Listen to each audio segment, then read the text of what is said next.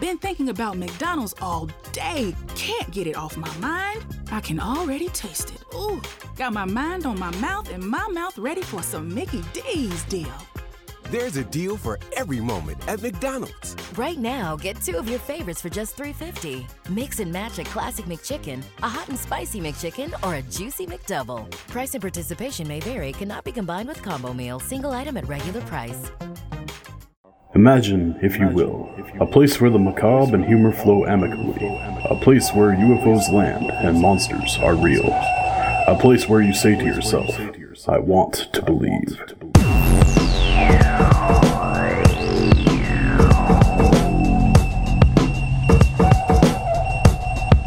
I want to believe.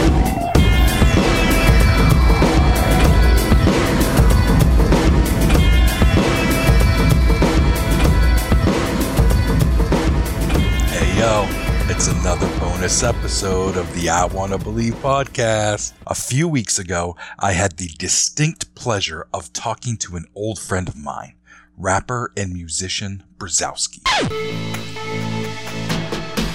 See you under glass, leaning forward, lips pucking and eyebrows drawn on for effect. Before stepping into cobbles and snake den burrows and closeted fears, I can see you in a fresh fade, flat brim and hashtags epic.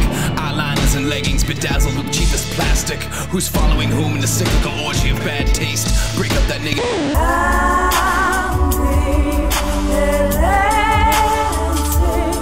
I held you sacred like all seventh day, kept for a generation in lost sleep, replaying every detailed little conversation, kissed the wind that bit, and hope to carry intent to where your lips would turn to the horizon, where the home fires were lit. I've seen the greatest minds of my generation ruined by who gives a fuck. The greatest prospects OD and nod in front of the Mickey Mouse Club. I've seen the losses double, conspiracies emerge from TV rubble. An office humdrum blown to bits by a better B film, not subtle. In the last 2 decades, he has turned himself into the hardest working touring music act that has ever graced the mic and the stage. Our relationship goes back about 16 years. Let's check in with Brzezowski now and hear about his humble beginnings. I'm originally from Rhode Island. I transferred to the Maine College of Art, and I pursued a degree there until I graduated in 2003. I majored in painting and I minored in art history, and then I started rapping around 99, and it was a good scene up here, and the town was like super walkable, so it was really easy to plug into it. You know, through Cap touring through town and stuff like that, I was able to make a lot more connections, and then started touring myself in like 2004 or 5.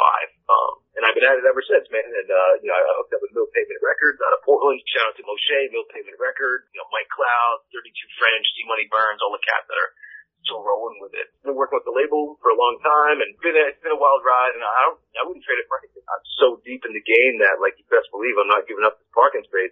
Brzezowski ended up moving to Portland, Maine in 2001, and he goes through a bit of what he was doing musically there, ending with he and I's collaboration of the group Reaganomics. And then I moved up to Portland in 2001. When I first came to Maine, I met some cats that and worked with Sherwood. We went by Digitalis at the time, the Gutter Monk, and we had like a group called Substation 6, and we did a couple shows, but everyone was in such different places in their lives, and to be honest, everyone was a little, just a little all over the place. It was hard to get a lot done. Then actually, one of the first official things that I did that came out like in any real way other than a demo by myself or a CDR by myself was with you, was the Reaganomics project. Implying that we don't need others to get our goals across. It is done, accomplished, therefore, and other things of that nature. And so, to the good old days, that's a good the first place I time to reclaim all the calendar weight. Prostrate my states, open like a crack safe. That's a plate, leave all the asses on stage. Cluing, making lunch on the board. You got done with divination, Daryl comes to the porch. Retort from the same, kill them all, ride a lightning, high on cannon, Osiris and hiding. The Reaganomics album was a passion project of mine, and every Saturday morning for the summer of 2003, Brzezowski would come over and we would write and record that album. And then with a story that he actually had never shared with me, he tells us about how he actually gave that CD to Matt Pinfield from MTV's fame. So pretty interesting. Check it out. We became the cliche and had an awesome time with it. And fuck, I ended up handing that CD to Matt Pinfield from MTV. Wind Up Records. I remember you mailing me a box of them because we had completed it because I was going to move home for a little bit in 2004.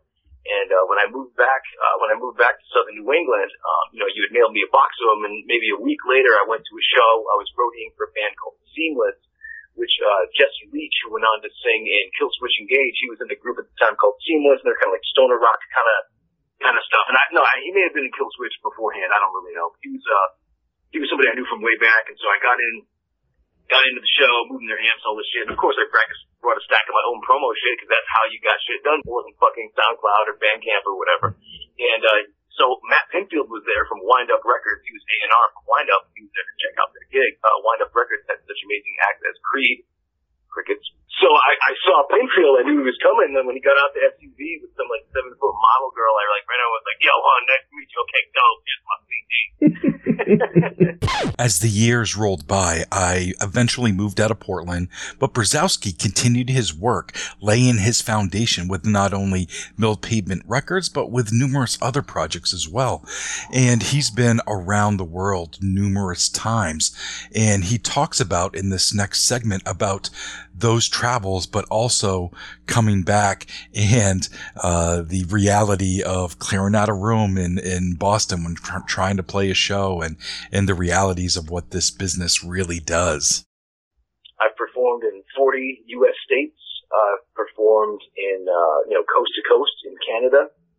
I've performed in France extensively, Germany extensively, Switzerland extensively. And I've been to Austria, Czech Republic. I've been on headlining tours to Europe 9 times. Fucking, you know what I mean? Like, I grew up to be the person I always wanted to be. It's always really fucked up to go to a city you've never been, in a country that you've never been, with a language you don't speak, and there are kids in the front singing your lyrics, and you're fucking up the song because you're not used to people knowing the lyrics. I'll treasure that shit, and then I come home. And I played Boston, I think it was my second time overseas. I came home from an amazing, 2-week tour overseas with Moshe over in, Western Europe. Riding high, get off the plane, take the bus to a show in Boston, and literally cleared the room. You know what I mean? But I've been doing some abstract and progressive hip hop for, goddamn, almost fucking, it'll be 20 years next year, There's a lot of markets I don't expect to get it, which is why the U.S. I've really dialed back my touring and trying to just hit markets that make sense. We can remember an era when there were people like, Soul selling 12,000 records and being in Rolling Stone, making some weird ass shit. You know what I mean? And that was enough to sustain a decent middle class, working class life. Whereas opposed to now, it's so much harder. The pie is smaller, and just a different animal, man. I love touring, man. Playing live is my lifeblood. I probably last year was probably the least shows I've played in a year in, I don't know, probably a decade. Last year I probably only played around 40, 45 shows, which is, for me, isn't much. Just because I'm so used to that being a part of my life.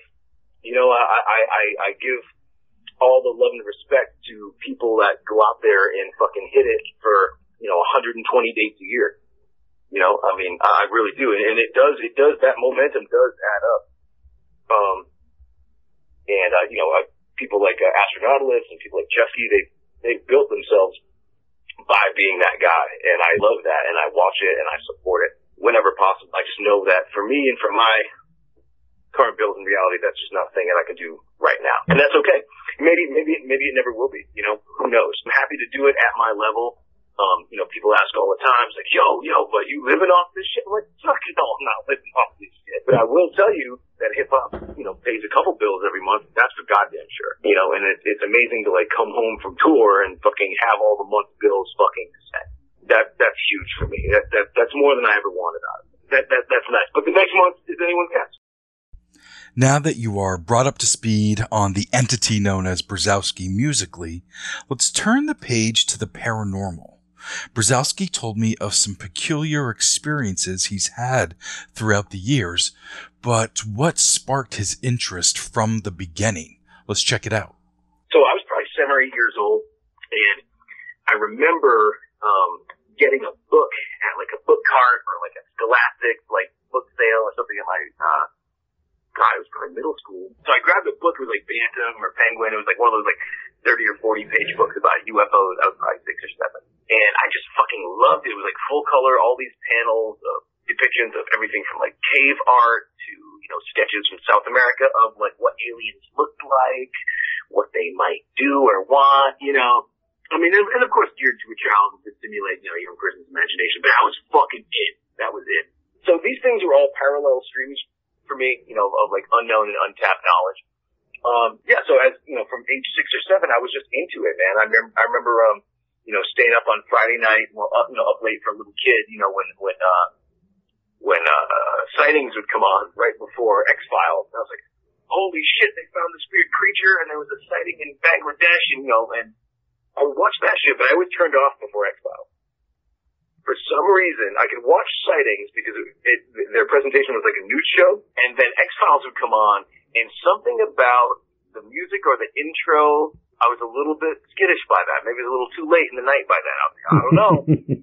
I don't know if I can fuck with this, you know? When I was probably a teenager, I started sort of reading more books about UFOs and about, you know, paranormal and sighting, different world religions. All, like I said, all these things were together. And the more I experimented with psychedelics, the more I was interested in mental dimensions, either of belief and or of reality. You know, different dimensions of reality are more exciting to me than different dimensions of belief, because anybody can believe anything. I figured that out at a young age. I read up a lot on world religions, from voodoo to Hindu to Buddhism to Zen, and I'm very well read on a lot of this stuff, and I don't get to unpack it often because no one cares about this shit. Yeah, so that was kind of the deal for me. Now that we've heard a little bit about his childhood and teenage years in regards to the paranormal, let's hear about some of Brzezowski's experiences. We're talking UFOs to potential poltergeist activity. I've had some paranormal experiences. I remember being out in the woods. I was in Dayton, Mass, probably about 1998. And I remember specifically because I had just quit smoking for the first time. I probably quit smoking about 20 times, and I was miserable. And I was ignoring the people I was with, who were all smoking butts, to look at the sky. And that was the first time, twice in one night, I saw two objects jackknife at acute angles across the sky. So what I mean by that is an object is traveling, and then it fucking takes off at an accelerated speed in a totally different direction. Almost like I would for our older listeners, I would say like if you've ever played Pong, where it hit something that I couldn't see and then just took off faster in a different direction, and that was super wild to me. And the second time it happened, I called over I grabbed actually the person closest to me and pointed at the sky. Like, that thing was just going across the sky, and then now it's going up that way. And she was like, yeah, I'm trying to smoke a joint, whatever, dude. I know I saw it, and I certainly wasn't like faded out by that point either. It was early in the evening. It was probably fall, just after dark in October. Other interesting, more paranormal experiences. I remember my good friend Anthony, and I'll leave his last name off the podcast. I was good friends with him. As a high school guy and as a college guy, we'd hang out at his house. And he was raised by his grandparents. He'd go to see Anthony. I'd knock on the door because we didn't have text at the time. We'd call and be like, I'll be over in half an hour. And his grandfather would say to me, to his grandson, I told you not to bring white people to my house. He really didn't appreciate white folks. And you know what? Can I blame him with the March of History? Absolutely not. So I said hello. I would try to bring a little gift, you know what I mean? Like a baguette or a bottle of wine or, some, just, box of donuts, just a peace offering. And he got cooler with me. But he still didn't like it, and I dug that. Well, he had passed, and my friend had inherited the house. And so I'm hanging out in the house. It's probably a couple weeks later. We wanted to be around Anthony because he was really, his last relative left. And, he was still a young guy. He was probably like 23, 24, finally coming to his own with now no living relatives. So we're chilling. There are some friends hanging out. You know, people are kicking it. People are playing cards. People are playing video games. And I go into the bathroom. It's a small restroom. And there's a picture of a sailboat above the toilet. And to the left of the toilet, there's a trash basket. And then to the left of that is the sink. Well, I got in there and I did my business and I flushed the toilet and I went over to the sink to wash my hands. And the picture of the sailboat, I hate to use this word because it sounds crazy. It jumped off the wall, smashed on the back of the toilet, and then leapt to the left where the basket that was against the wall jutted out from the wall and caught it. It was the most insane shit I've ever seen in my life. And it scared the shit out of me. I left the faucet running. I ran out of the bathroom. I'm like, dude, the picture leapt off the wall, cracked on the back of the bathroom, hopped off the thing to the left, and then the trash basket leapt out and caught it. And Anthony goes, dude, you're fucking high, fuck you, whatever, and just laughed in my face, and I was like, now's not the time for me to go at it, because your friends are here and whatnot, and you're having a little gathering or whatever, but like, I wasn't faded, no one was faded, you know, I always remember that, and I remember that night, I remember, you know, after he laughed in my face, I remember like poking my head back at that, sorry, Mr. Rich, you know, like trying to make peace with the thing. That was a wild one. I started hunting ghosts and going to UFO hotspots, you know, within my ability, you know, as a young person, because I didn't have a car. I still don't. One time I was on a road trip. Wasn't a tour, wasn't for music. This is probably the last time I actually went anywhere just for the hell of it. It was around 2000, I think it was 2000 or 2001.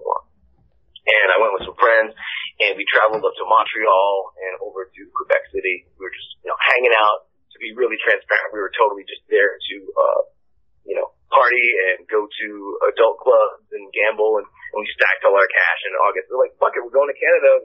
And at the end of it, we were coming back through Canada, and my buddy, Eric, his aunt is a nun in Poughkeepsie, New York. And she decided to put us all up for the night in the nunnery, in the conclave, or whatever the fuck you call it. And so we were stoked about it because that was about halfway between where we were and home in southeastern, East Bay, Rhode Island, and Mass. And so we stayed there, and it was probably probably our first night in a week and a half without taking in at least 6 beers, loud music. And so we were just super happy to just, order a pizza and be hanging out at a nunnery. It was really weird. There was like cool religious photos everywhere and statuary. Everything was very quiet. Everything smelled like the 70s, kind of like an old record shop. Yeah, so we hung out and everyone crashed out early, like 10 p.m. It was hot as hell, hot as balls. I laid down and I've read a book by Alan Watts about like The Way of Zen or some shit. And the air conditioner in my little room, my little rickety bed going weird, this big cross on my wall, a picture of, Mary above the air conditioning machine. And I'm just about to fall asleep and I'm like, man, this is so fucked. And I have these like young people will. I have these really, anti-religious thoughts. I'm like, man, fuck this Christian bullshit. Yeah, if any of this shit was real, they'd know I thought it was all bullshit. Right then, the air conditioner died. As soon as I had that thought, the air conditioner died, and the fucking picture of Mary fell off. I went over and I put the picture of Mary back, because I'm not a shitty guest. And the picture of Mary looked like it had snot or jizz or something coming down from her face. It was not new. It looked like it had dried there. So I put the thing back on the wall, and I slept on top of my covers. The next day, I got a fish sandwich from the fucking nun morning buffet and hugged the nice nun that let us stay and got the fuck out of there. Oh. That was that. It freaked me out hard, man. I did tell my friends that were on the trip with me the next day, they're like, yeah, dude, shut up. You're just fucking pulling our chain or whatever. And I was like, all right, well, you don't have to believe me.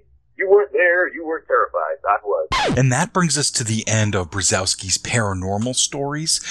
We talked for quite a bit, actually. We talked for over an hour. And We have had some tragedy in underground hip-hop lately. Brzezowski wanted to make sure to bring up a couple of people that we lost recently, and that is Sixo from Fake 4 and also Alias.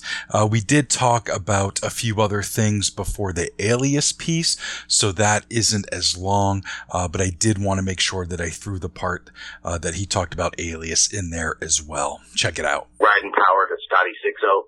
What an amazing guy, amazing producer. You put me up on his music, and then I had the fortunate opportunity to meet him down in Texas. He put me on a tour with Mike and Nine a couple of years later. He's come to see me every time I go to Dallas Fort Worth, but I get down there pretty often now. He's almost always there, brings friends, bigs it up, supports. He's got three, he leaves behind a wife and 3 daughters. Unbelievable, man. He died doing what he loved, which is riding bikes, man, racing bikes. Fucking right on, Scotty. Amazing dude, amazing artist. Yeah, all the best to him and his family. And I had just gotten back from tour when Alias passed, and then I had to leave for another commitment. I was able to be at the wake, but I could not be at the celebration of his life in space, which I wanted to. And yeah, man, that one was huge, you know. We didn't want to end the podcast on a somber note, but it is very important to both of us that we do bring up these losses. They were huge and there are families affected. You can make donations to Scotty Sixo on the Venmo app, VENMO app, and you can send those donations to @Randy-Harrell. Randy is spelled RANDI-HARRELL. For Alias, there is a benefit show coming up, and again, you can check Facebook for those details. On every podcast where I have a guest, I always want to make sure that we big ups anywhere that you can check out their music or their writings or whatever they're promoting. So I made sure to ask Brzezowski that same question, and the following is all the places that you can get his music or check him out, and those links will also be in the show notes. If you want my music, please check out Brzezowski, BRZOWSKI. You can check that out on Amazon. You can check that out on iTunes. You can check that out on Spotify if you hate me. If you just want to listen on streaming, please go to Tidal and then play my record fucking all day. If you do other streaming, I'm on Deezer if you're overseas, Spotify in the U.S., but obviously, if you actually buy the files or buy a physical through milkpavement.com or the Brzezowski Bandcamp, that's huge. Of course, you can find my shit, Brzezowski Music Instagram, @Brzezowski Music on Twitter, Facebook.com/Brzezowski Music, everywhere across all those channels. Please holler at your kid, buy a t-shirt, buy a beer koozie, give me a sweaty hug, buy me a beer, ship me a lobster. I'm down for all forms of support. I got some shows coming up in Vermont, Connecticut, Maine, and you can check any of those channels or Sonic Bids, Soundtick, or any of that stuff. Check it out. Yeah, thanks so much for having me, Nomar. Thanks for all y'all for listening. Keep it weird out there in the world. Keep the world weird. A world without mystery is a world I don't want to live in. Support underground music, publishers, and media. Thanks so much, Nomar Brzezowski. Ow, ow, ow, ow, ow, ow, ow, ow, ow.